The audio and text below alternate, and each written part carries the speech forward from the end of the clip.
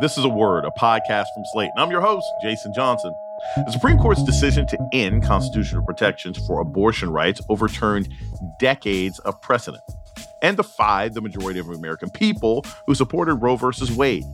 Activists who have been ringing the alarm bells for years about intrusions on reproductive rights are warning that this decision will cost women their freedom, and in some cases their lives. And marginalized women of color are likely to pay the highest price. More on African Americans and abortion rights coming up on A Word with me, Jason Johnson. Stay with us. It is Ryan here, and I have a question for you. What do you do when you win?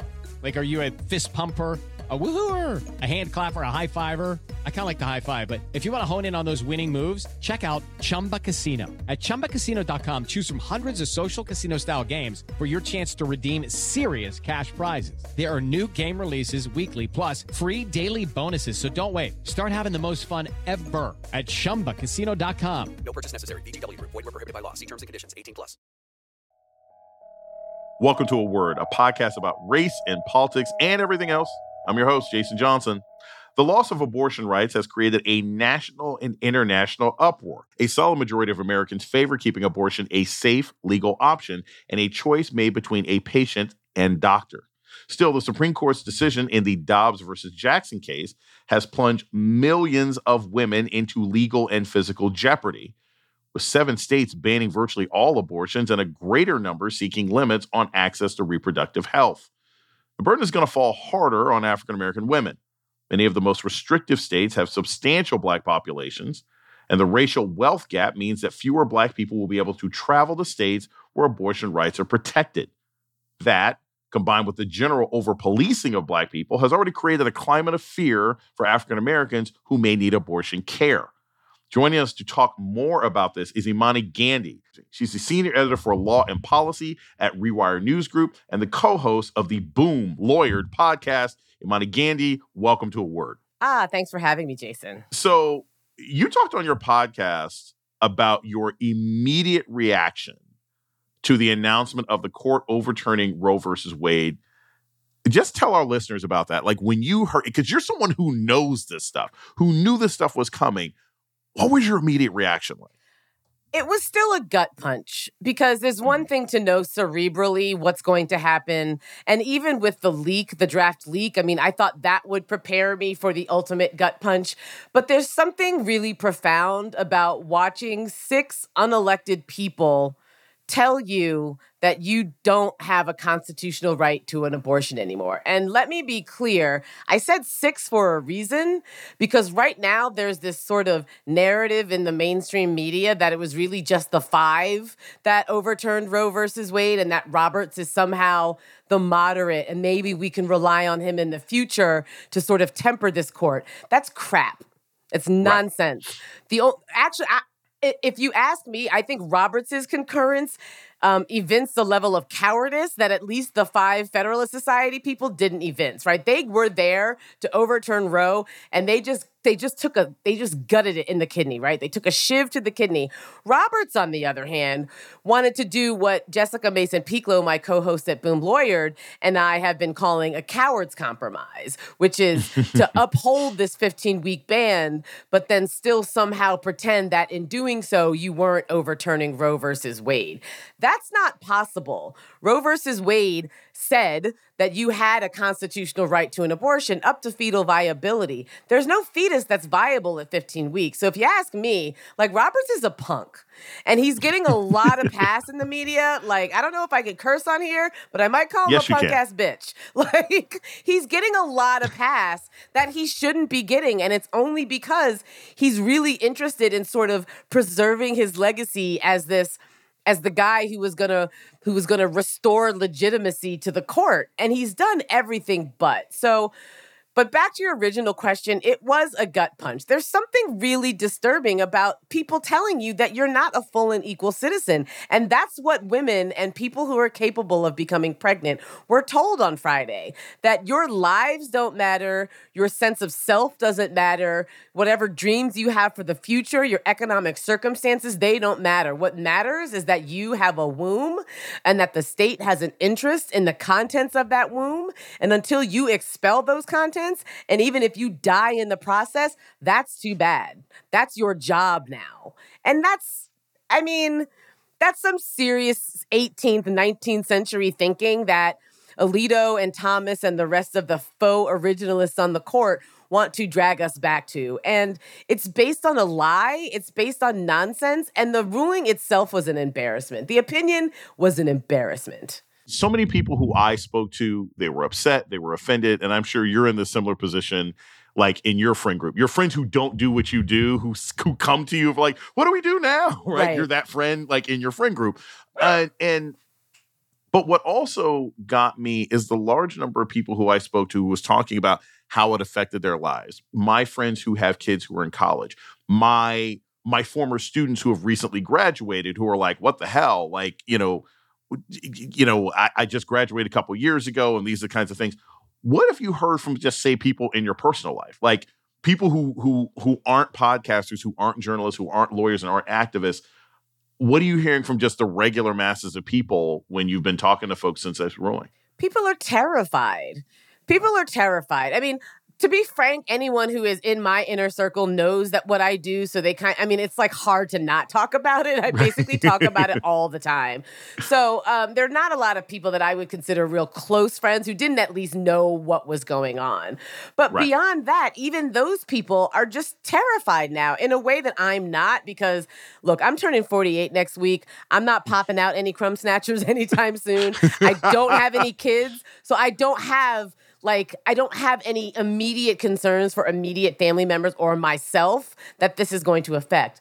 But, I'm this empathetic person. I care about other people. I care about women. I care about pregnant people.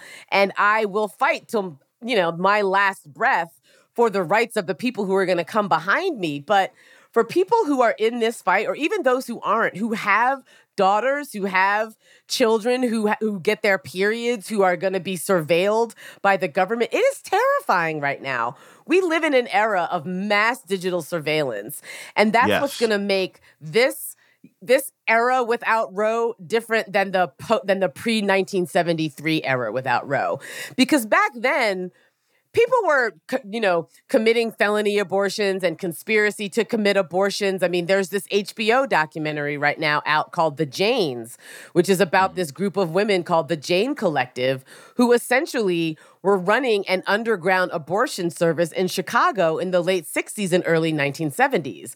And in the beginning, they found a guy who wasn't a doctor, but who performed abortions really, really well and was really, really actually very compassionate towards the patients, very compassionate towards the other Janes who were helping him. And eventually he decided he didn't want to do it anymore.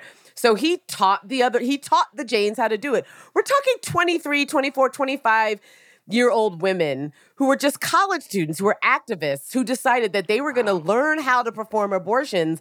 And they did. They performed thousands and thousands of abortions on people in Chicago, on people who came from the surrounding area to Chicago.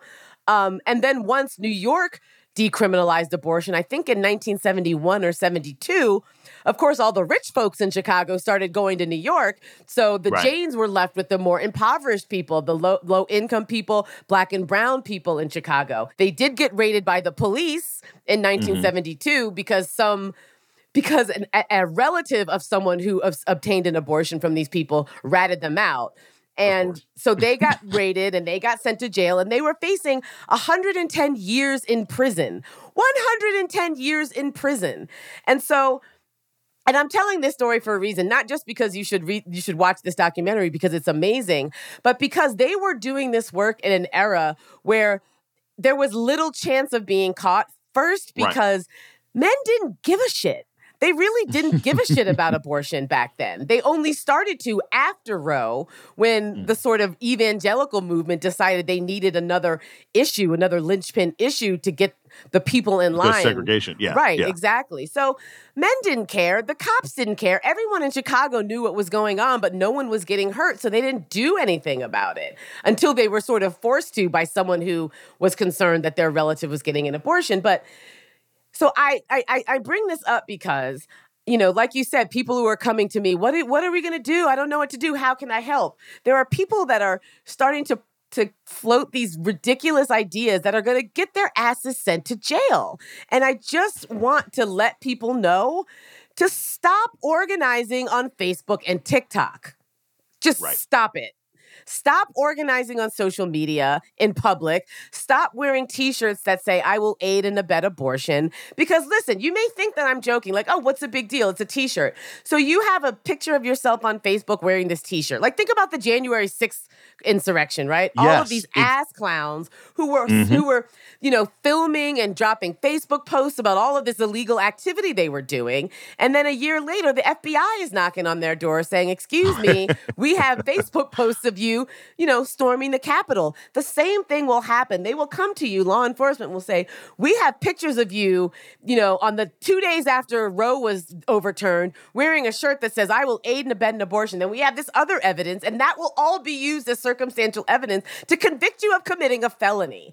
And you're of no use to anyone if you are arrested, particularly if you are arrested and you're gonna just rat everybody out, right? Like so many of these people who are on TikTok and Facebook. You ain't about that life. Exactly. You're not about that life. You're flexing for clout. You are gonna rat anybody out the first chance you get. And that means everyone who has come to you for help is going to end up in prison. So for God's sake, shut your fucking mouths, man. Just stop it. Oh, it's so frustrating.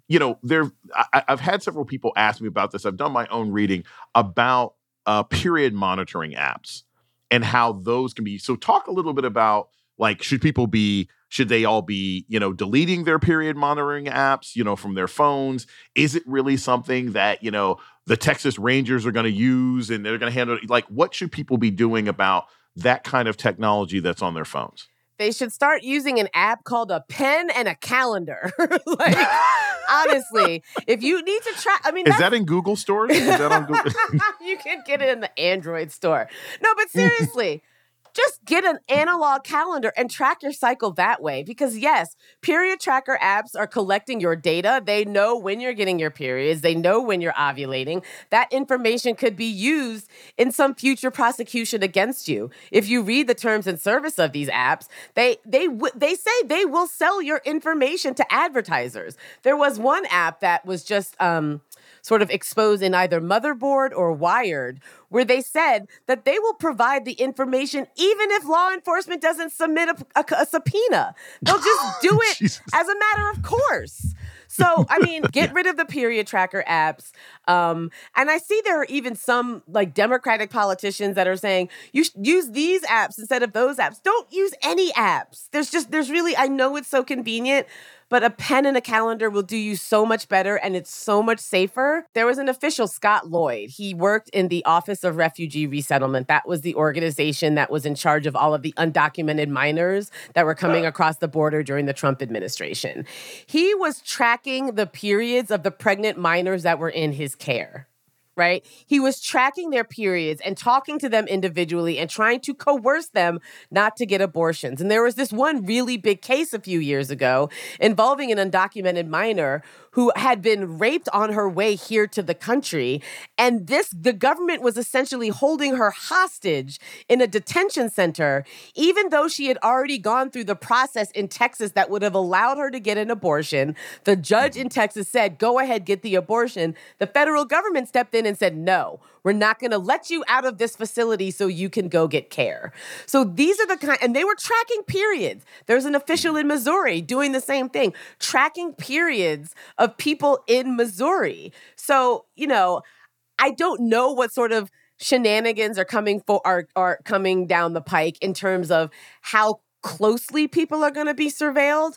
Are people going to start digging through your wastewater to see if you're peeing into a toilet and you have certain hormones that indicate that you're pregnant? Are you going to get a knock on your door because of that? We don't know what these people are planning, but we know that they're planning things that are not going to be good for pregnant people, not going to be good for women. And I think the most critical thing right now is digital and physical security. Make sure that you know make sure that if you are going to an abortion clinic, for example, wear a mask, park several blocks away from the clinic and walk, leave your phone at home. Don't just turn it off because you can still be tracked on your phone when it's turned off. Leave it at home. You don't want anyone to know where you've been, where you're going. If you have GPS in your car, take a cab, not even Uber, because they can track your Uber, Take a yellow taxi cab. You know what I mean? Like, these are the kinds of things that people need to be concerned about because they are not fucking around. We're going to take a short break. When we come back, more on abortion rights and Black women. This is A Word with Jason Johnson. Stay tuned. Hello, it is Ryan, and we could all use an extra bright spot in our day, couldn't we? Just to make up for things like sitting in traffic, doing the dishes, counting your steps, all the mundane stuff. That is why I'm such a big fan of Chumba Casino. Chumba Casino has all your favorite social casino-style games that you can play for free anytime, anywhere with daily bonuses. That should brighten your day a little. Actually, a lot. So sign up now at ChumbaCasino.com. That's ChumbaCasino.com. No purchase necessary. VGW Group. Void where prohibited by law. See terms and conditions. 18+. You're listening to A Word with Jason Johnson. Today, we're talking about the future of abortion rights and the impact on African Americans with legal analyst Imani Gandy. So, Imani, the thing that concerns me is how particularly is Roe v. Wade going to affect young women? Because I think older women, if you're 30, 34, 35 or something else like that, you may have means. You may have a social network. Mm-hmm. You may have friends, girlfriends, boyfriends, partners who can take you and take care of you. How does this specifically harm a 19-year-old freshman in college or a 20-year-old who's working at CVS? I mean, the harm to young women and to teenagers is massive, right? I mean, as you said, young people don't have these sorts of networks, and they're also broke generally, right? I mean, they don't have money, but they're also having sex. And they're also using emergency contraception, which now in Missouri, for example, is banned because of the abortion ban, even though Plan B emergency contraception isn't an abortion. So this is going to affect college kids dramatically. It's going to affect, I think, teenagers even more dramatically because, there's this whole sort of zeitgeist right now that just says, all you got to do is vote. If you just vote, everything's going to be fixed. Teenagers can't vote. They don't have access to the ballot. So why are you telling teenagers to vote harder? Teenagers who may be victims of sexual assault either inside the home or outside the home and need abortion care. Teenagers who are having consensual sex and get pregnant by accident and are living in evangelical homes where they can't talk to their parents about their reproductive health care options. They can't vote harder. So this is going to affect youth access. It's going to affect young people's access a lot more. And it's going to affect brown and Black and indigenous and just low income people across the board to such an extent that it's hard for me to even wrap my mind around it right now. I mean, the stories that we're going to start seeing, we're starting to see them trickle in a little bit about people with ectopic pregnancies doctors waiting until they're practically dying before helping them because they're afraid of getting sued. They're afraid of having their licenses yanked. We're going to start seeing those stories dozens by the day. By the day. It's so distressing. If Joe Biden said tomorrow, all right, look, we're going to allow abortions on federal property, right? Military bases, we're gonna add centers to post offices and everything else like that. Legally, Imani, because I don't understand this myself, and a lot of people, I've heard pushback on this one way or another. If he said you can get abortions on federal property, couldn't you also still potentially get in trouble? Because if the state says that abortions are illegal, but you can get them on this federal property, can't they sue you or couldn't they arrest you the moment that you walk out of the federal building? Or if the states can't make abortion illegal on that property, can't they then criminalize anyone who assists you? So if I drive my friend, I drive my sister, I drive my significant other, well, fine, we can't get her in that building, But the moment you walk out and put your keys in the ignition, we're going to get you. Is that also a potential complication? Yeah, these are all potential complications. There's potential complications with the Hyde Amendment. I mean, obviously there's no federal funding for abortion in this year's budget. I'd like to remind people that the Hyde Amendment is a rider to a budget that just gets attached every year. It's not a statute. Doesn't need to be repealed. But I know providers who would be more than willing to step onto an Air Force base or military base and provide abortions for free. Military bases have areas that are not being used right now. Lease them out to Planned Parenthood. Like, no matter what the government does to try to increase abortion access, someone's going to sue. Republicans are going to sue. I just didn't know that Democrats were so afraid of lawsuits all of a sudden. What would Republicans do? You know what I mean? Like, if Republicans were all pro-choice and they all wanted to abort all of the things, they would have abortion clinics everywhere. And if anyone sued, they would just say, fuck it, we'll litigate it. But particularly when it comes to abortion, every day that abortion access is available is another day that dozens and dozens and dozens of people can get the care that they need. So even if these lawsuits get blocked in 2 weeks, that's 2 weeks worth of abortions. I think that's worth it. I mean, what Republicans have done, particularly since the Tea Party explosion in 2011, that's when this new abortion restriction kickoff really started. They, for years and years, year after year, they passed the same laws they introduced the same laws until they got them passed. And when they got them passed and they got sued, they litigated the crap out of these lawsuits, racking up millions and millions and millions of dollars in taxpayer-funded attorney's fees because they were singularly minded, right? They had one goal and they wanted to meet that goal. Why aren't Democrats that similarly singular-minded? Yeah, I mean, from a philosophical standpoint, the refusal, and this is sort of to paraphrase, my friend Elie Mystal, I'm sure you know Elie as well. Yeah. It's like the refusal on the part of the Democratic Party to sort of maximize the power that's at their disposal, because the whole idea is supposed to be, I'm going to pass this, and if it's a problem, either vote me out or knock me down in court. But you don't sort of hamstring yourself with this sort of idea of like, well, I don't want to score a basket because then they'll go score a basket and then we'll be tied. It doesn't make any sense. It makes no sense at all. And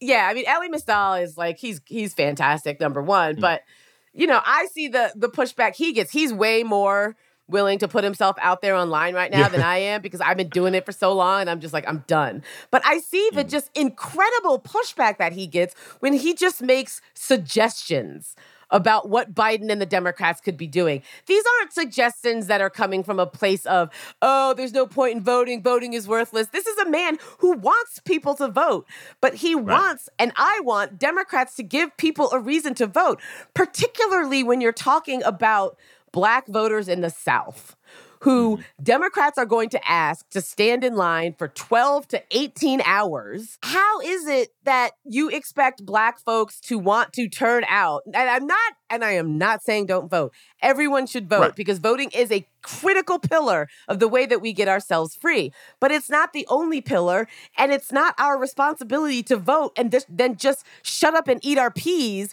while Democrats fundraise off of the fact that the Supreme Court overturned Roe when they had at least a month between the leak of the opinion. And as you said, between September with the Texas bounty hunter law, they had time. And they haven't. I'm not saying they needed to enact policies that would definitely save abortion. I mean, I need them to show that they are angry about what's going on and that they have our backs. Exactly. We're going to take a short break. We come back, more about how the loss of reproductive rights impacts Black women. This is A Word with Jason Johnson. Stay tuned.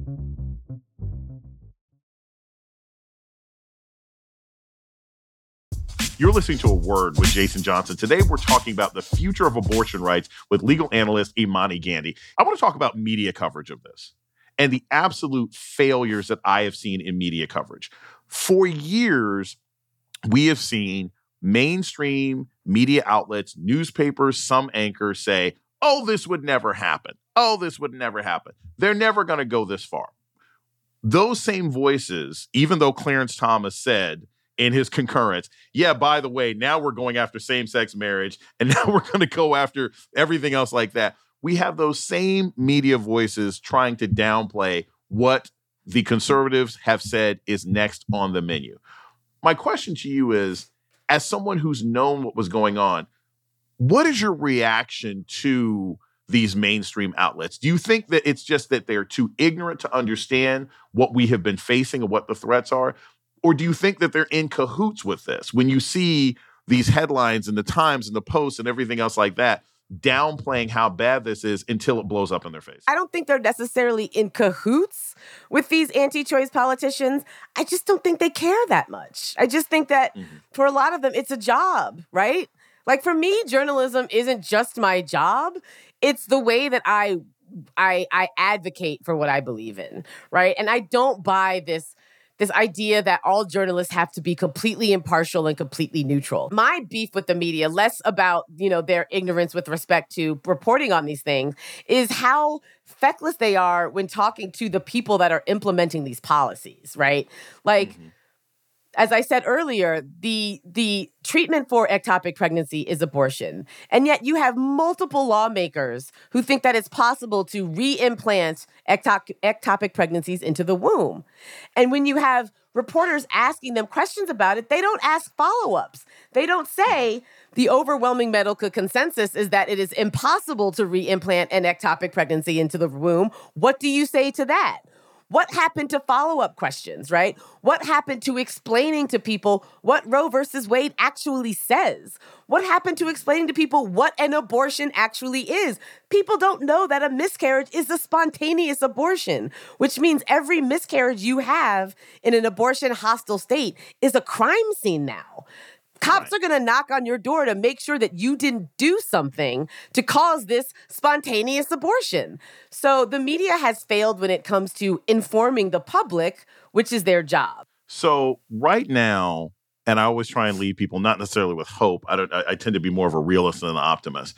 But right now, let's look at the next 6 months. Right? The next 6 months before we have an election. We do not know. I mean, like you said, political science, math, history suggests that Democrats take a hit. If you look at the polling actually now since Roe, I theoretically actually think they could gain in the Senate and lose the House, right? We don't know what these governor's races are going to look like. But if I'm a 22-year-old Black woman in Texas, in Florida, in Georgia, in Alabama, in Mississippi, in Michigan, and I am in need of an abortion. I am in need of abortion as healthcare or just because I want one. What are my options now? What do I do if I'm in one of these states that is, creeping towards this sort of Christian identity nationalism masquerading as policy? First of all, get yourself a virtual private network. Seriously, get yourself a VPN because you do not want to be a young person in Texas typing, where do I get an abortion onto your just public computer? So figure out how to, even if it's just incognito, that's better than just typing it into your browser.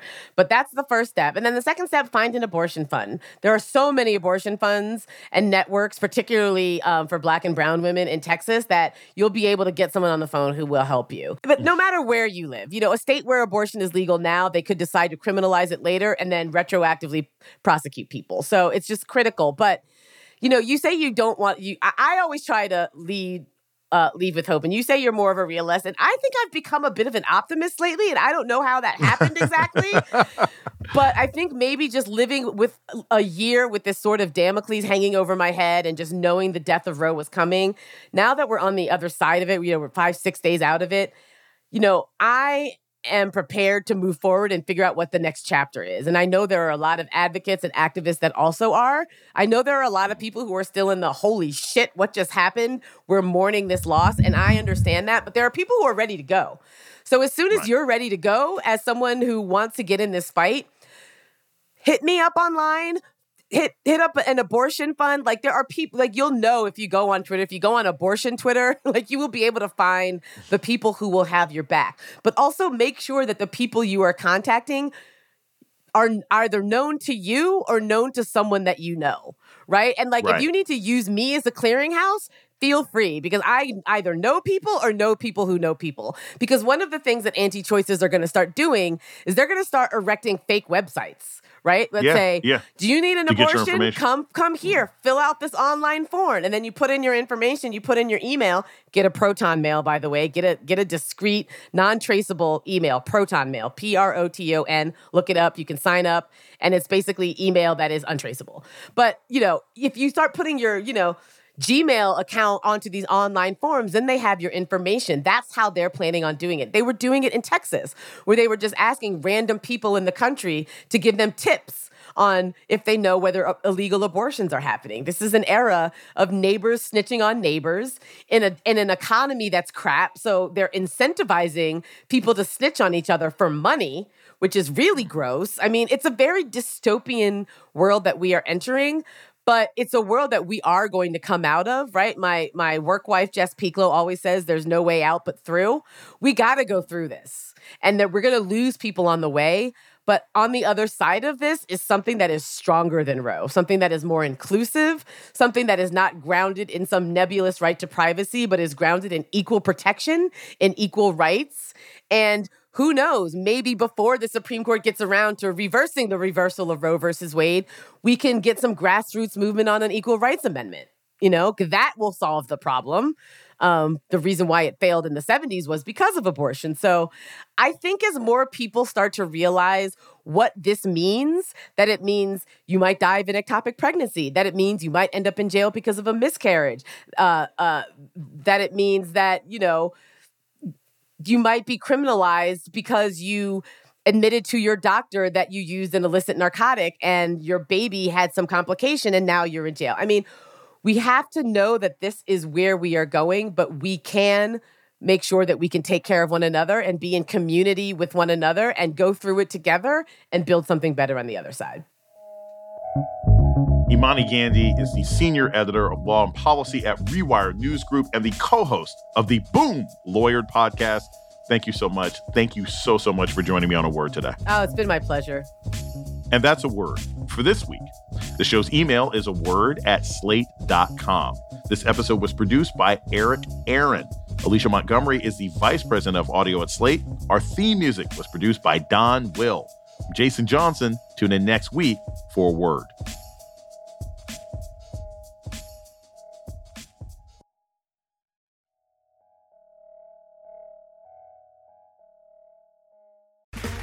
Okay, round two. Name something that's not boring. A laundry? Ooh, a book club. Computer solitaire, huh? Ah, sorry, we were looking for Chumba Casino. That's right, ChumbaCasino.com has over 100 casino-style games. Join today and play for free for your chance to redeem some serious prizes. ChumbaCasino.com. No purchase necessary. Void where prohibited by law. 18+ terms and conditions apply. See website for details.